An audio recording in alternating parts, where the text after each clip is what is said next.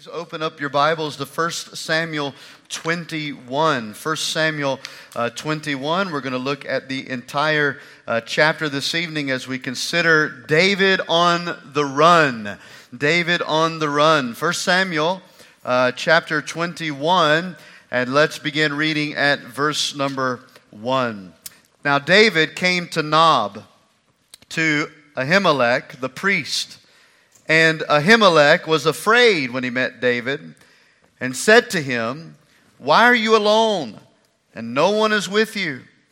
So David said to Ahimelech the priest, "The king has ordered me on some business, and said to me, 'Do not let anyone know anything about the business on which I send you, or what I have commanded you.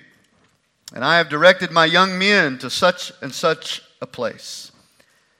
Now, therefore, what have you on hand? Give me 5 loaves of bread in my hand, or whatever can be found.' And the priest answered David and said, 'There is no common bread on hand, but there is holy bread, if the young men have at least kept themselves from women.' Then David answered the priest and said to him, 'Truly, women have been kept from us about 3 days since I came out. And the vessels of the young men are holy, and the bread is in effect common, even though it was consecrated in the vessel this day.' So the priest gave him holy bread. For there was no bread there out of the showbread which had been taken from before the Lord, in order to put hot bread in its place on the day when it was taken away. Now a certain man of the servants of Saul was there that day, detained before the Lord, and his name was Doeg, an Edomite, the chief of the herdsmen, who belonged to Saul. And David said to Ahimelech, 'Is there not here on hand a spear or a sword? For I have brought neither my sword nor my weapons with me, because, the king's business required haste.' So the priest said, 'The sword of Goliath, actually, the Philistine, whom you killed in the valley of Elah. There it is, wrapped in a cloth behind the ephod. If you will take that, take it, for there is no other except that one here.' And David said, 'There is none like it. Give it to me.' Then David arose and fled that day from before Saul, and he went to Achish, the king of Gath. And the servants of Achish said to him, 'Is this not David, the king of the land? Did they not sing of him to one another in dances, saying, Saul has slain his thousands and David his 10,000s? Now David took these words to heart and was very much afraid of Achish, the king of Gath. So he changed his behavior before them, pretended madness in their hands, scratched on the doors of the gate, and let his saliva fall down on his beard. Then Achish said to his servants, 'Look, you see the man is insane. Why have you brought him to me? Have I need of madmen that you have brought this fellow to play the madman in my presence? Shall this fellow come into my house?' David therefore departed from there and escaped to the cave of Adullam." Now, when we left off in our study of 1 Samuel, which has been quite a bit ago, about a little over a month ago, David had just been affirmed by Jonathan that Saul was indeed out to kill him. And I want to catch us up, especially if you're just joining us here for our study, because this whole episode of Saul trying to kill him, it's the result of deeply rooted jealousy, and anger, and hatred by King Saul toward David. God has, of course, removed the kingdom from Saul and his seed, and has chosen David to be the anointed king of Israel. And as a result, Saul has contrived many devious plots and schemes in order to take David out. And I'm not just talking about out of the picture, but out of life itself. But in our study, we have seen that God has been faithful to protect David, who indeed is his chosen, anointed king. So the last words of Jonathan to David there in chapter 20 and verse 42, after Jonathan affirmed to David his suspicions, which is Saul, yes, is out to kill you. Jonathan tells his dear friend David to go in peace. He knows David is on the run for his life, but he tells David, as you run for your life, go in peace. But when we open up chapter 21, we find David as a man filled with fear as he runs for his life, not peace. So chapter 21 marks for us the last third of the book of 1 Samuel. And you'll notice we study through this that this last third of the book is devoted to David on the run. And it covers a period of about 10 years of David's life running from King Saul.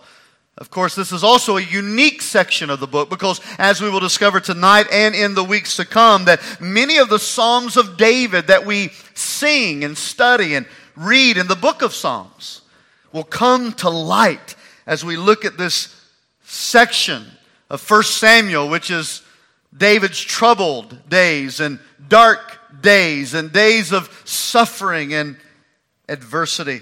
And of course, we begin with that this evening. Now, I am best helped in understanding chapter 21, which, by the way, it's not an easy chapter to understand. You might think just reading it on the surface would give us a little bit of a good idea of what's unfolding. But when you study this out in the nuts and bolts, there's a lot of things happening here that are not easy to get. And so I am best helped in understanding it by 3 words, and this is how I have outlined it, or at least put headers over the sections of chapter 21 to help me best understand it.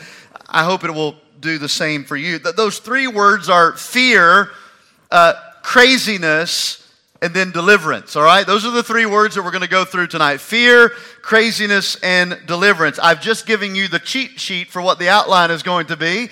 And I noticed my son did that with Pastor Stephen this week on one of the services. I think it was Saturday night. I walked into my office before church even started, and Keegan held up his handout, and all the blanks were already filled in. I said, "How did you get that?" He said, "I asked Pastor Stephen what his sermon was going to be, so I've already got it filled out." Well, I've already filled it out for you, but just follow me as we go through this. Fear, okay, craziness, and then deliverance. Let's look first of all at fear.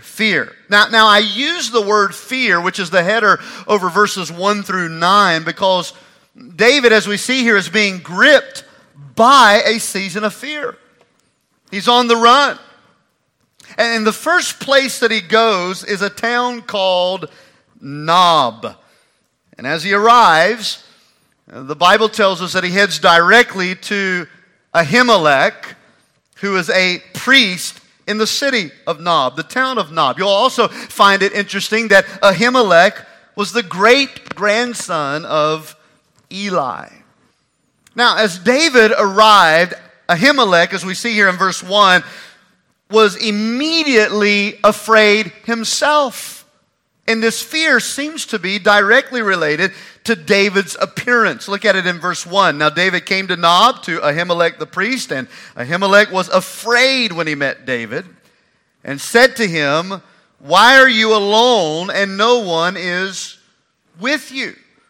So obviously right here at the beginning, Ahimelech realizes that David, even though he has not yet taken the throne of the kingdom of Israel, he is still a part of King Saul's cabinet, if you will. He is one of the mighty men of war.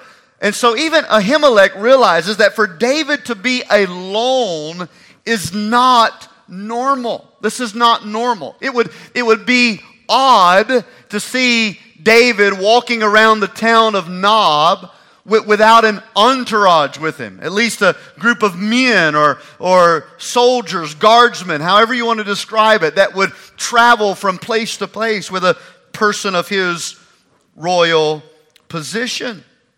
Now, I'm sure also that not only was it not normal to see a man like David by himself, but David had to have also had the appearance of one who is in deep distress. Because when he comes here, he's obviously asking for bread. So he's hungry. We don't know how long it has been since he has had food.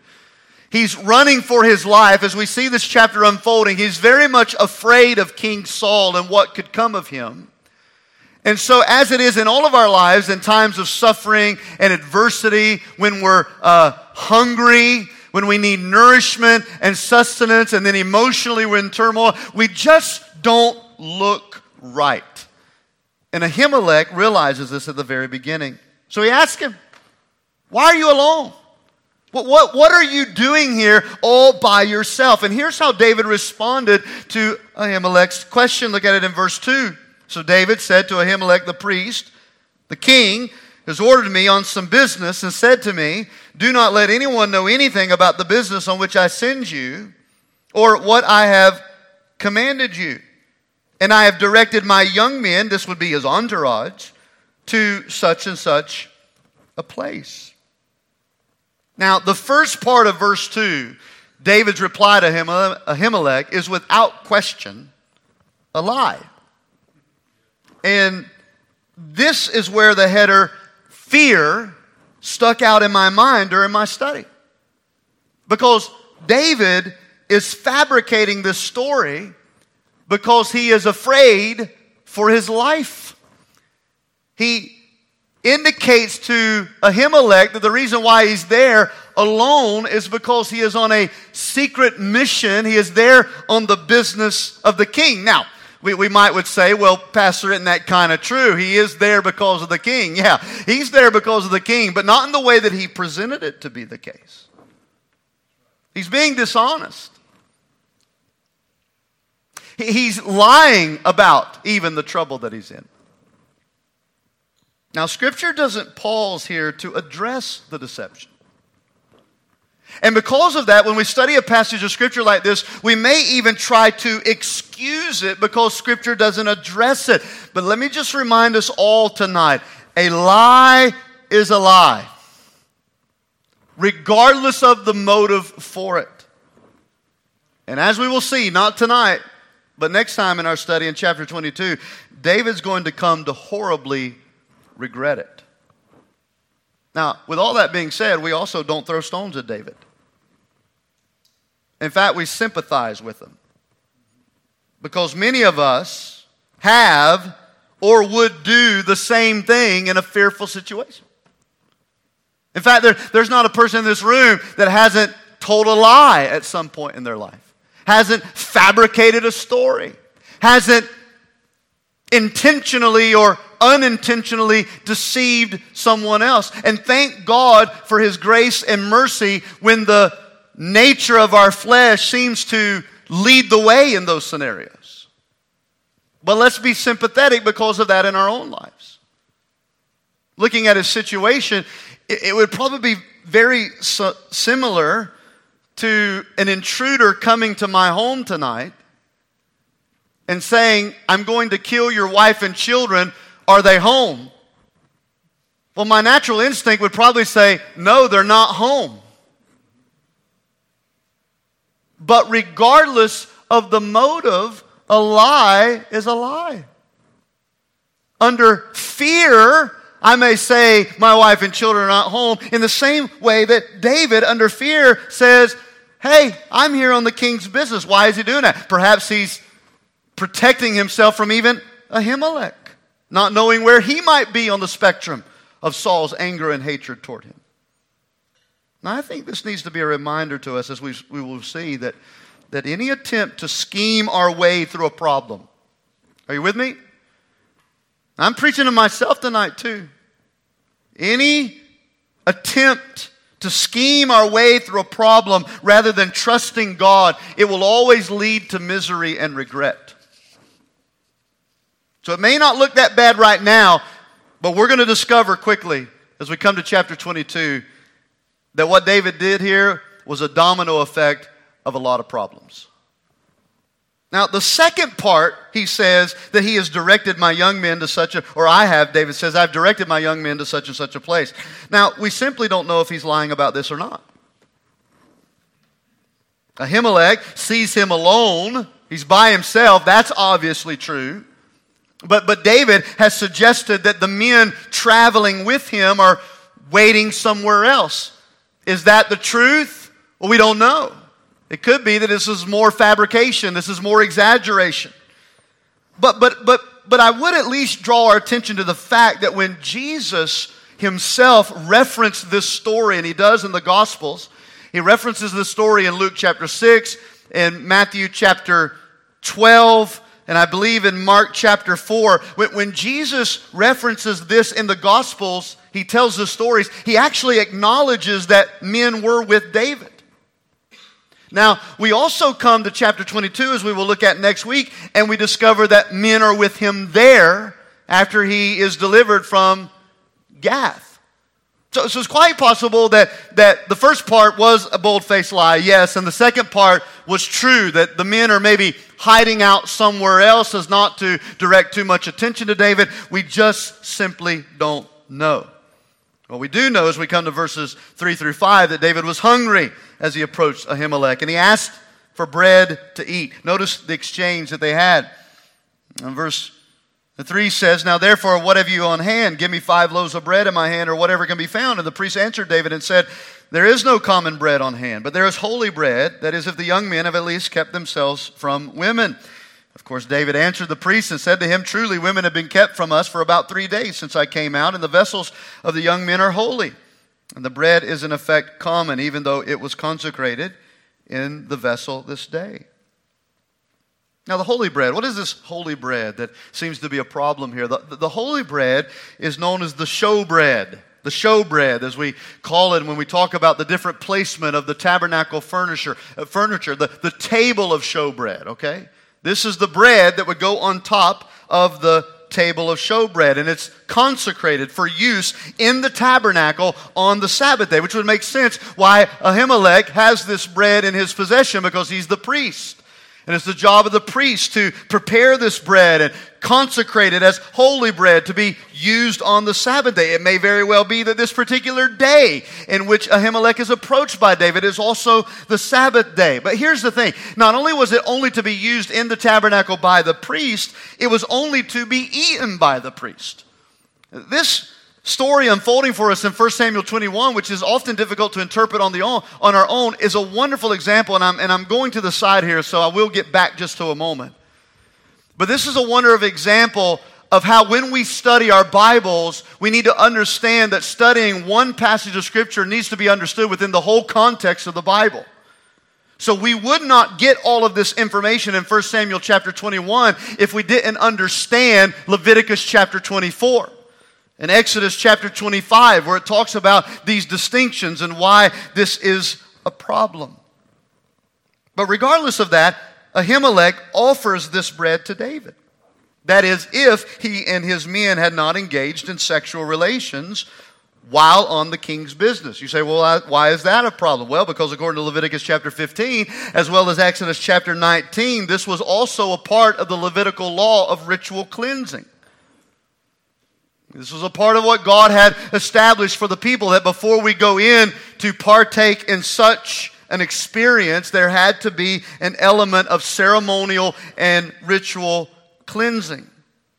David was clear that both he and his men, as well as their vessels, their backpack, their armor, whatever it is, they're all ritually clean. They had not been defiled in such a part. So in verse number 6, the priest actually gives David the holy bread.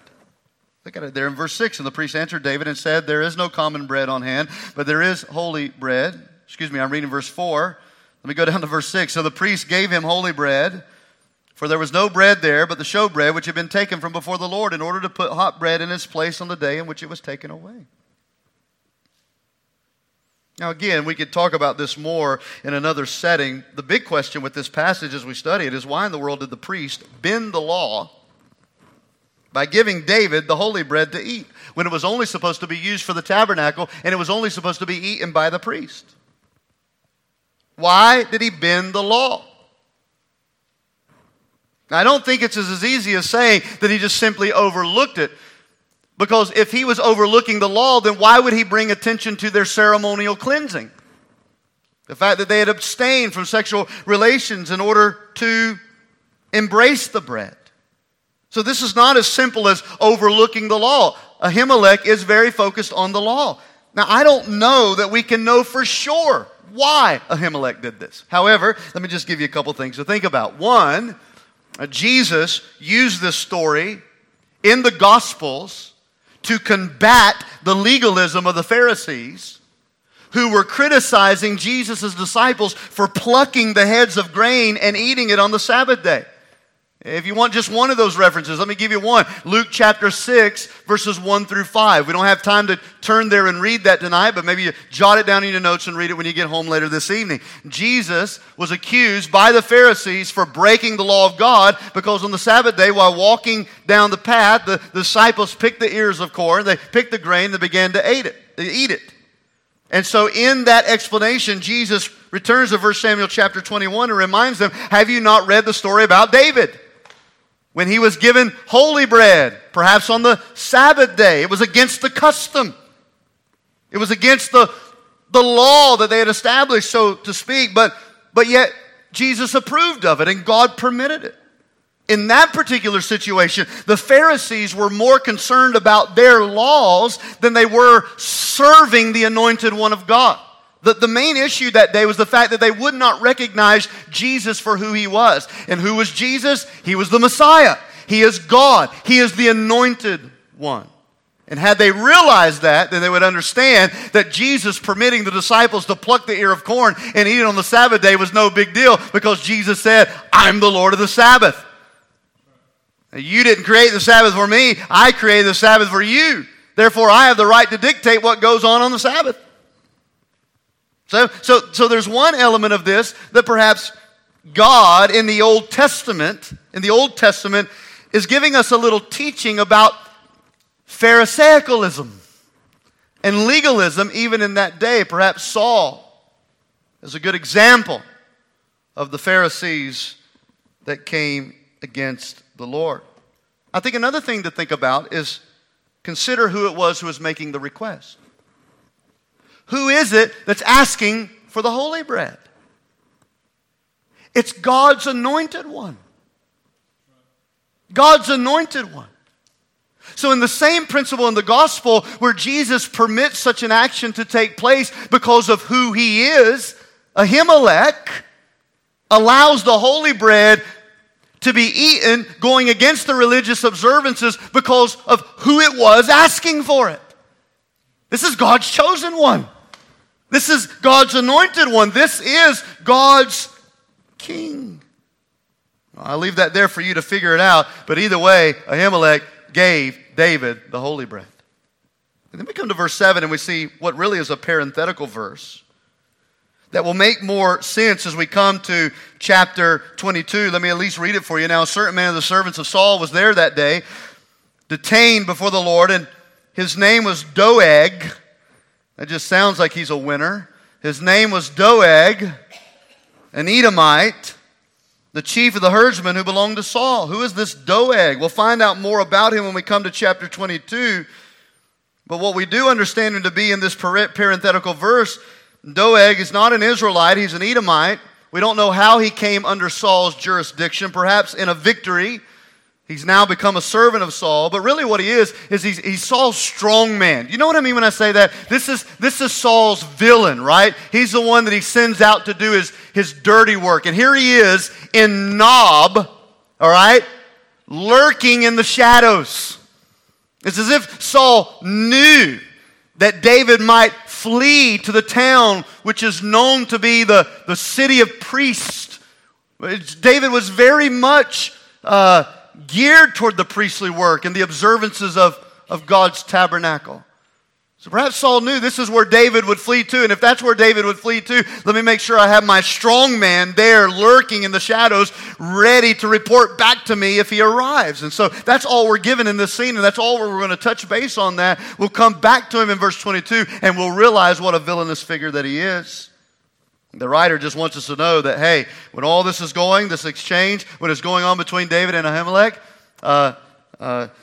Doeg, the Edomite, is observing it all. So after he receives the bread, verse 8 and 9, David asks Ahimelech for one more thing. Verse 8, David said to Ahimelech, "Is there not here on hand a spear or a sword?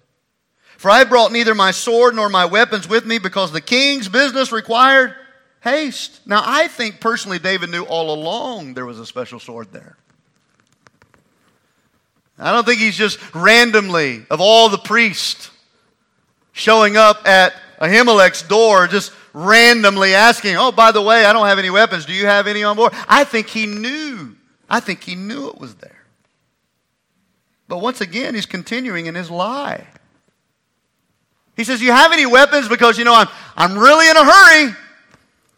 And I'm doing the king's business. In fact, I was so much in a hurry, I didn't even have time to get my own weapons. And I got to go on with it,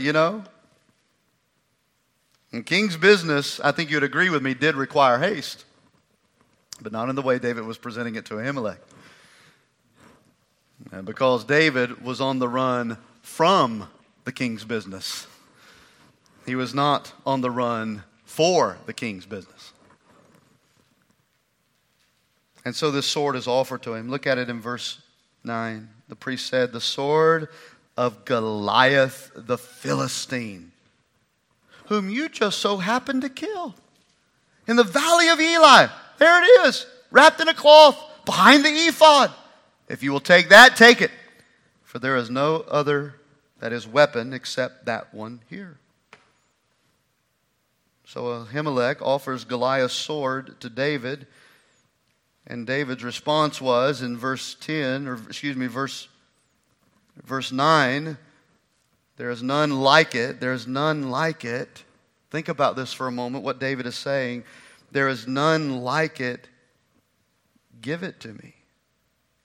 Now again, this very well may be the purpose of David's visit to Ahimelech. The Bible doesn't record for us any details about how Goliath's sword went from being in David's tent the day that he killed him as a little boy or as a young man to now fast forward these many years. He's no longer a shepherd boy. He's now a man of war. And it's in Ahimelech, the priest's possession. We don't know how it got there. But I think David knew it was there. And this is why he goes to visit Ahimelech. But here's the thing that I note. When David says there's none like it, give it to me. I think David may have forgotten how that victory over Goliath was actually won. Remember our header over this section? And this is going to be the longest of the three sections. Please don't tune me out yet. The header is fear. Fear. And how was it that David killed Goliath? Well, he didn't do it with Saul's armor. It was offered to him, but he removed it.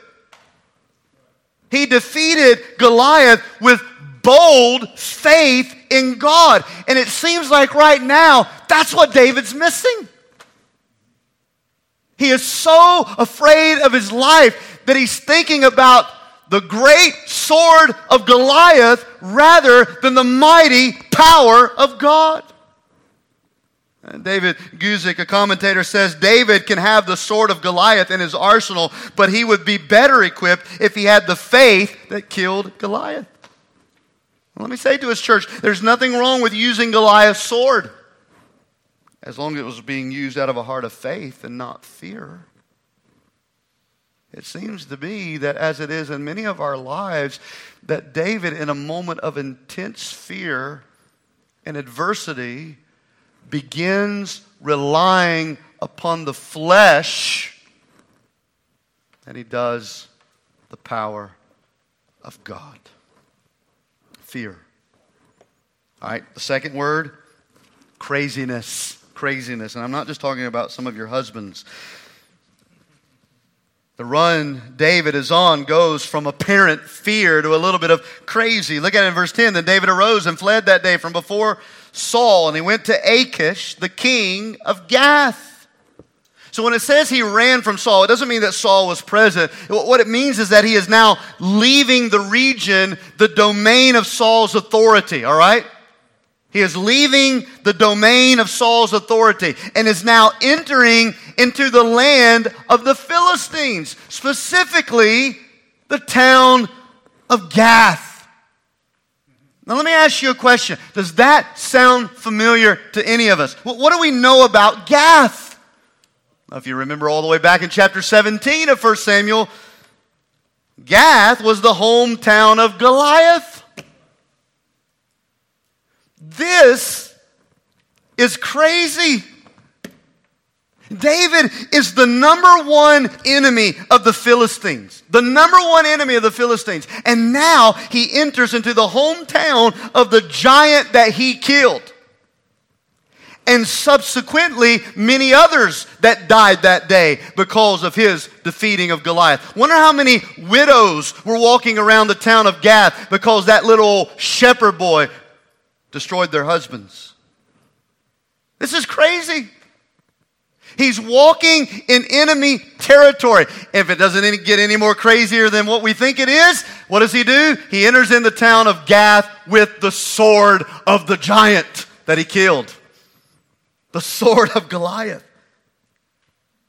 Now, I wrote down in my notes, I like to share with you sometimes what I write down in my notes as I'm thinking and studying this for myself. Here's exactly what I wrote down. I'm not sure if this is courage or reckless.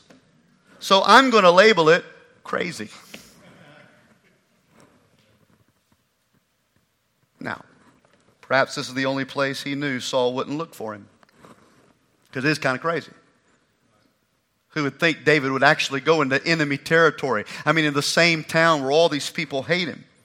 Maybe David knew that men would not be lurking in the shadows there. Which shows us, this is how crazy it is. He seems to fear Saul more than he does the Philistines. And however he entered, undercover perhaps, David's identity is soon discovered. Look at verse 11. And the servants of Achish said to him, "Is this not David, the king of the land?" By the way, where did the idea that David was king of the land come from? Nobody knew that. That whole anointing ceremony was a private anointing ceremony. It seems that the Philistines have an assumption about David. And we see where that assumption comes from. The very next question. Did they not sing of him to one another in the dances, saying, Saul has slain his thousands and David his 10,000s? Listen, this story is traveling. You remember when they came back from defeating Goliath and all the ladies were singing this in the street? That's when Saul got angry. Because it was demeaning to Saul. Yeah, Saul's good. He's slaying thousands. But David, 10,000s. He's better than Saul. Well, that whole song has become popular in Gath. They're aware of the song. They're aware that David is the one that killed Goliath and took out their husbands. And now he's actually standing right in front of them. Now, verse 12 says that David took these words to heart and was very much afraid of Achish, the king of Gath. You see, fear is dominating this entire season that David is in. And what we understand in verse number 13 is immediately upon discovering him, they take him into custody. He's in their hands, the Bible says. Now, this is where the Psalms help us to understand the mindset and setting of David.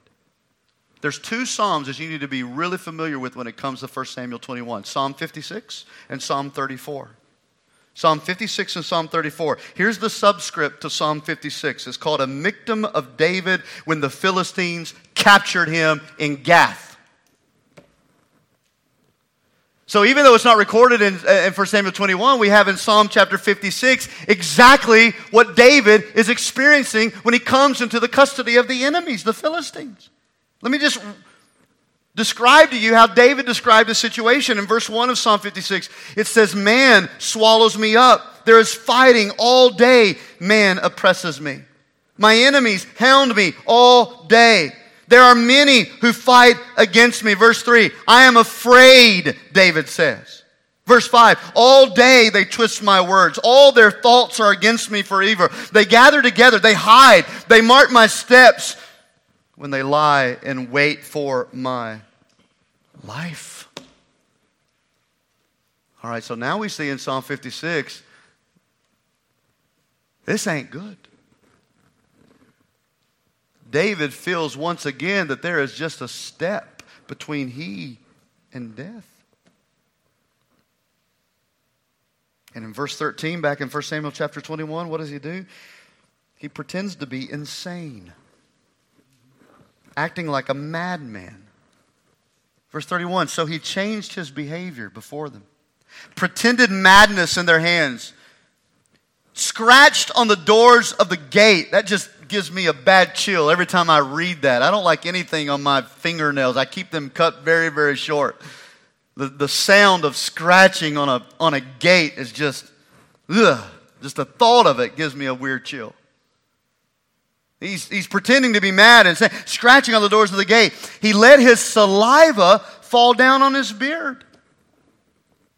What's the big deal about that? Well, the beard in this culture was a sacred part of a man. It is in my home too. It's a sacred part. So spit or drool of any kind in a man's beard in that culture, it was degrading to him. It was insulting. And a normal man in that culture would never permit that kind of thing to happen. And so it's more than just letting us know what he did. It's showing us just how crazy David is acting. Well, it worked. Because look at verse 14. Achias said to his servants, look, you see this man? He's insane. Why have you brought him to me? Have I need of madmen? It's actually an interesting phrase in the Hebrew. That first part, verse 15, have I need of madmen? It implies, do I need more madmen? He's like, I got enough crazy men around here. Why would I add another one to my collection? Why would you bring this fellow to play the madman in my presence? Shall this fellow come into my house? You see, there was an ancient superstition that existed in this day. And the superstition was, if anyone harms a lunatic, he would bring upon himself bad luck and misfortune. Seems like David knew that. And it seems like Achish stuck to that theory. We're not going to mess with him. We're not going to touch him. Let him go. Which leads me to the third word. It's the word deliverance. Fear, craziness, deliverance. Verse 1 of chapter 22, David therefore departed from there and escaped to the cave of Adullam. So David's on the run. From Nob to Gath, from Gath to the cave of Adullam. And he's miraculously delivered. He escaped the fearful hands of the Philistines. I told you just a moment ago that Psalm 34 and Psalm 56 are imperative to our understanding of this episode, and that's how we're going to close today. Because Psalm 56 shows us that at some point while in Gath, David repented of his scheming.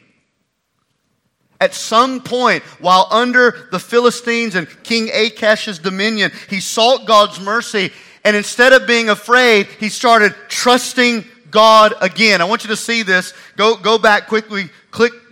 Go over quickly with me to Psalm 56. All right? Let's just close with these two Psalms. Psalm 56. Now don't get upset with me. I ain't preached in 2 weeks, and on Wednesday nights over a month. I got to get this in, or we're going to be in 1 Samuel for a decade. Psalm 56. I want to put this in your mind. I want you to see this. Psalm 56. All right? This is why he's there. He's imprisoned. He realizes what he's done. He's messed things up. And he says in verse 1, Psalm 56, be merciful to me, O God, for man would swallow me up. Fighting all day, he oppresses me. My enemies hound me all day. There are many who fight against me. Whenever I am afraid, I will trust in you. Oh, now we see the tune changing a little bit. Finally learning to trust in God again. In God, verse 4, I will praise His word. In God I have put my trust. I will not fear. What can flesh do to me? All day they twist my words. All their thoughts are against me for evil. They gather together, they hide, they mark my steps. When they lie in wait for my life, shall they escape by iniquity? He asked God in anger, cast down the peoples, O God. You number my wanderings. It's exactly what he's doing. He's running. He's running. You've numbered my running. Put my tears into your bottle. Are they not in your book? When I cry out to you, then my enemies will turn back. This I know, because God is for me. In God I will praise His word. In the Lord I will praise His word. In God have I put my trust. I will not be afraid. What can man do to me, David says. I don't know where it was when he began to sing this. Maybe he's in the prison. Maybe he's literally scratching on someone's door. Maybe he's cleaning out the spit from his beard.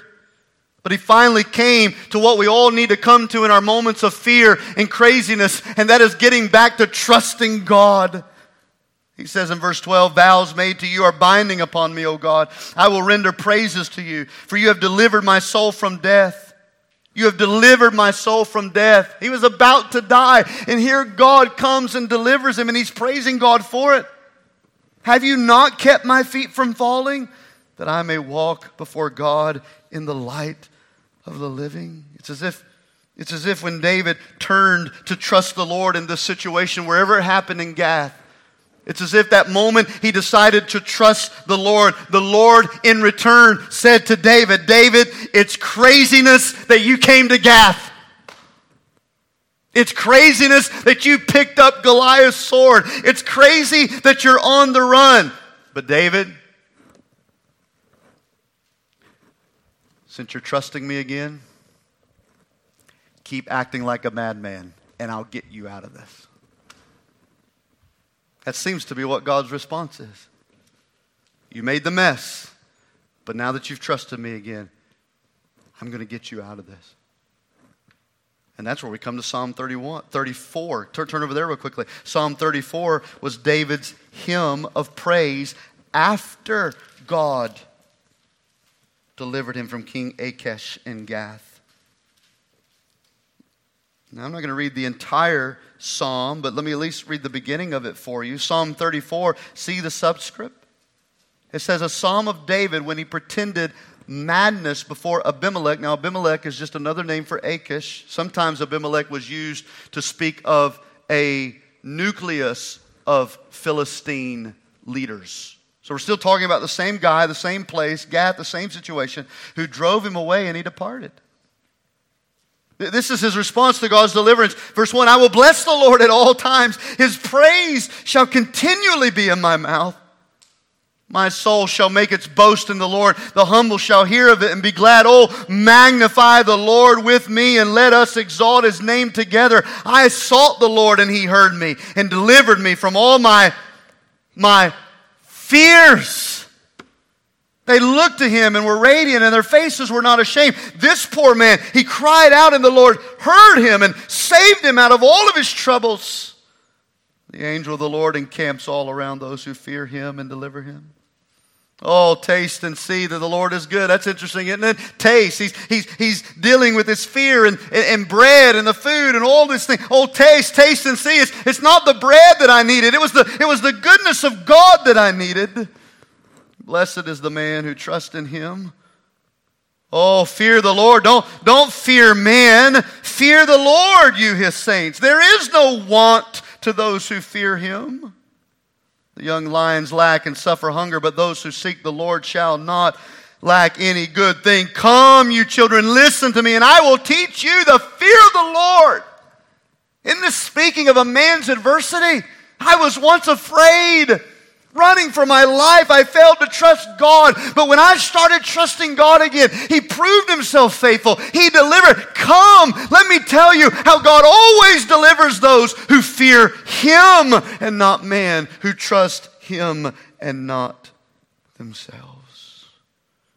Verse 17, the righteous cry out and the Lord hears and delivers them out of all their troubles. Verse 18 tells us that he was repentant about it. The Lord is near those who have a broken heart. He saves such as of a contrite spirit. I said we weren't going to read the whole chapter, but here we are at the end. Look at it in verse 19. Many are the afflictions of the righteous, but the Lord delivers them out of them all. He guards all his bones. Not one of them is broken. Even evil shall slay the wicked. And those who hate the righteous shall be condemned. But the Lord redeems the soul of his servants. And none of those who trust in him shall be condemned. David was overwhelmed with gratitude to the Lord because God had delivered him. Now I want to close with this thought. We're done. Listen to me. God got David out of a mess that David himself made. Anybody ever made any messes of things? Oh, yeah. I've made messes as a husband. I've made messes as a father. I've made messes as a pastor. There's been many times I've made a mess out of things. But this is the amazing goodness of God. For in David, so it is with us. He delivers us out of the messes that we make, even when we don't really deserve it.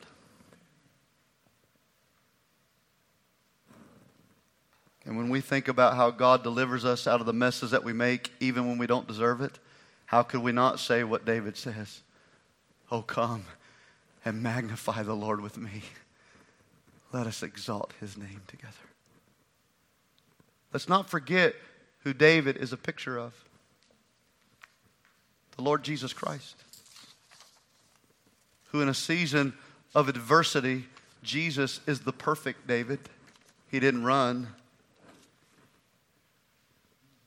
But there he submitted himself to the will of the Father. Not my will, but thy will be done. And as he hung on the cross, he said, into your hands I commit my spirit. That's what David should have done. Into your hands, God, I will put my life. I will not try to take control myself. But like David, we are always making a mess.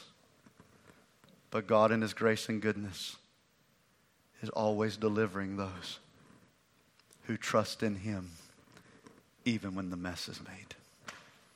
Thanks be to God for his faithful grace and deliverance of our lives.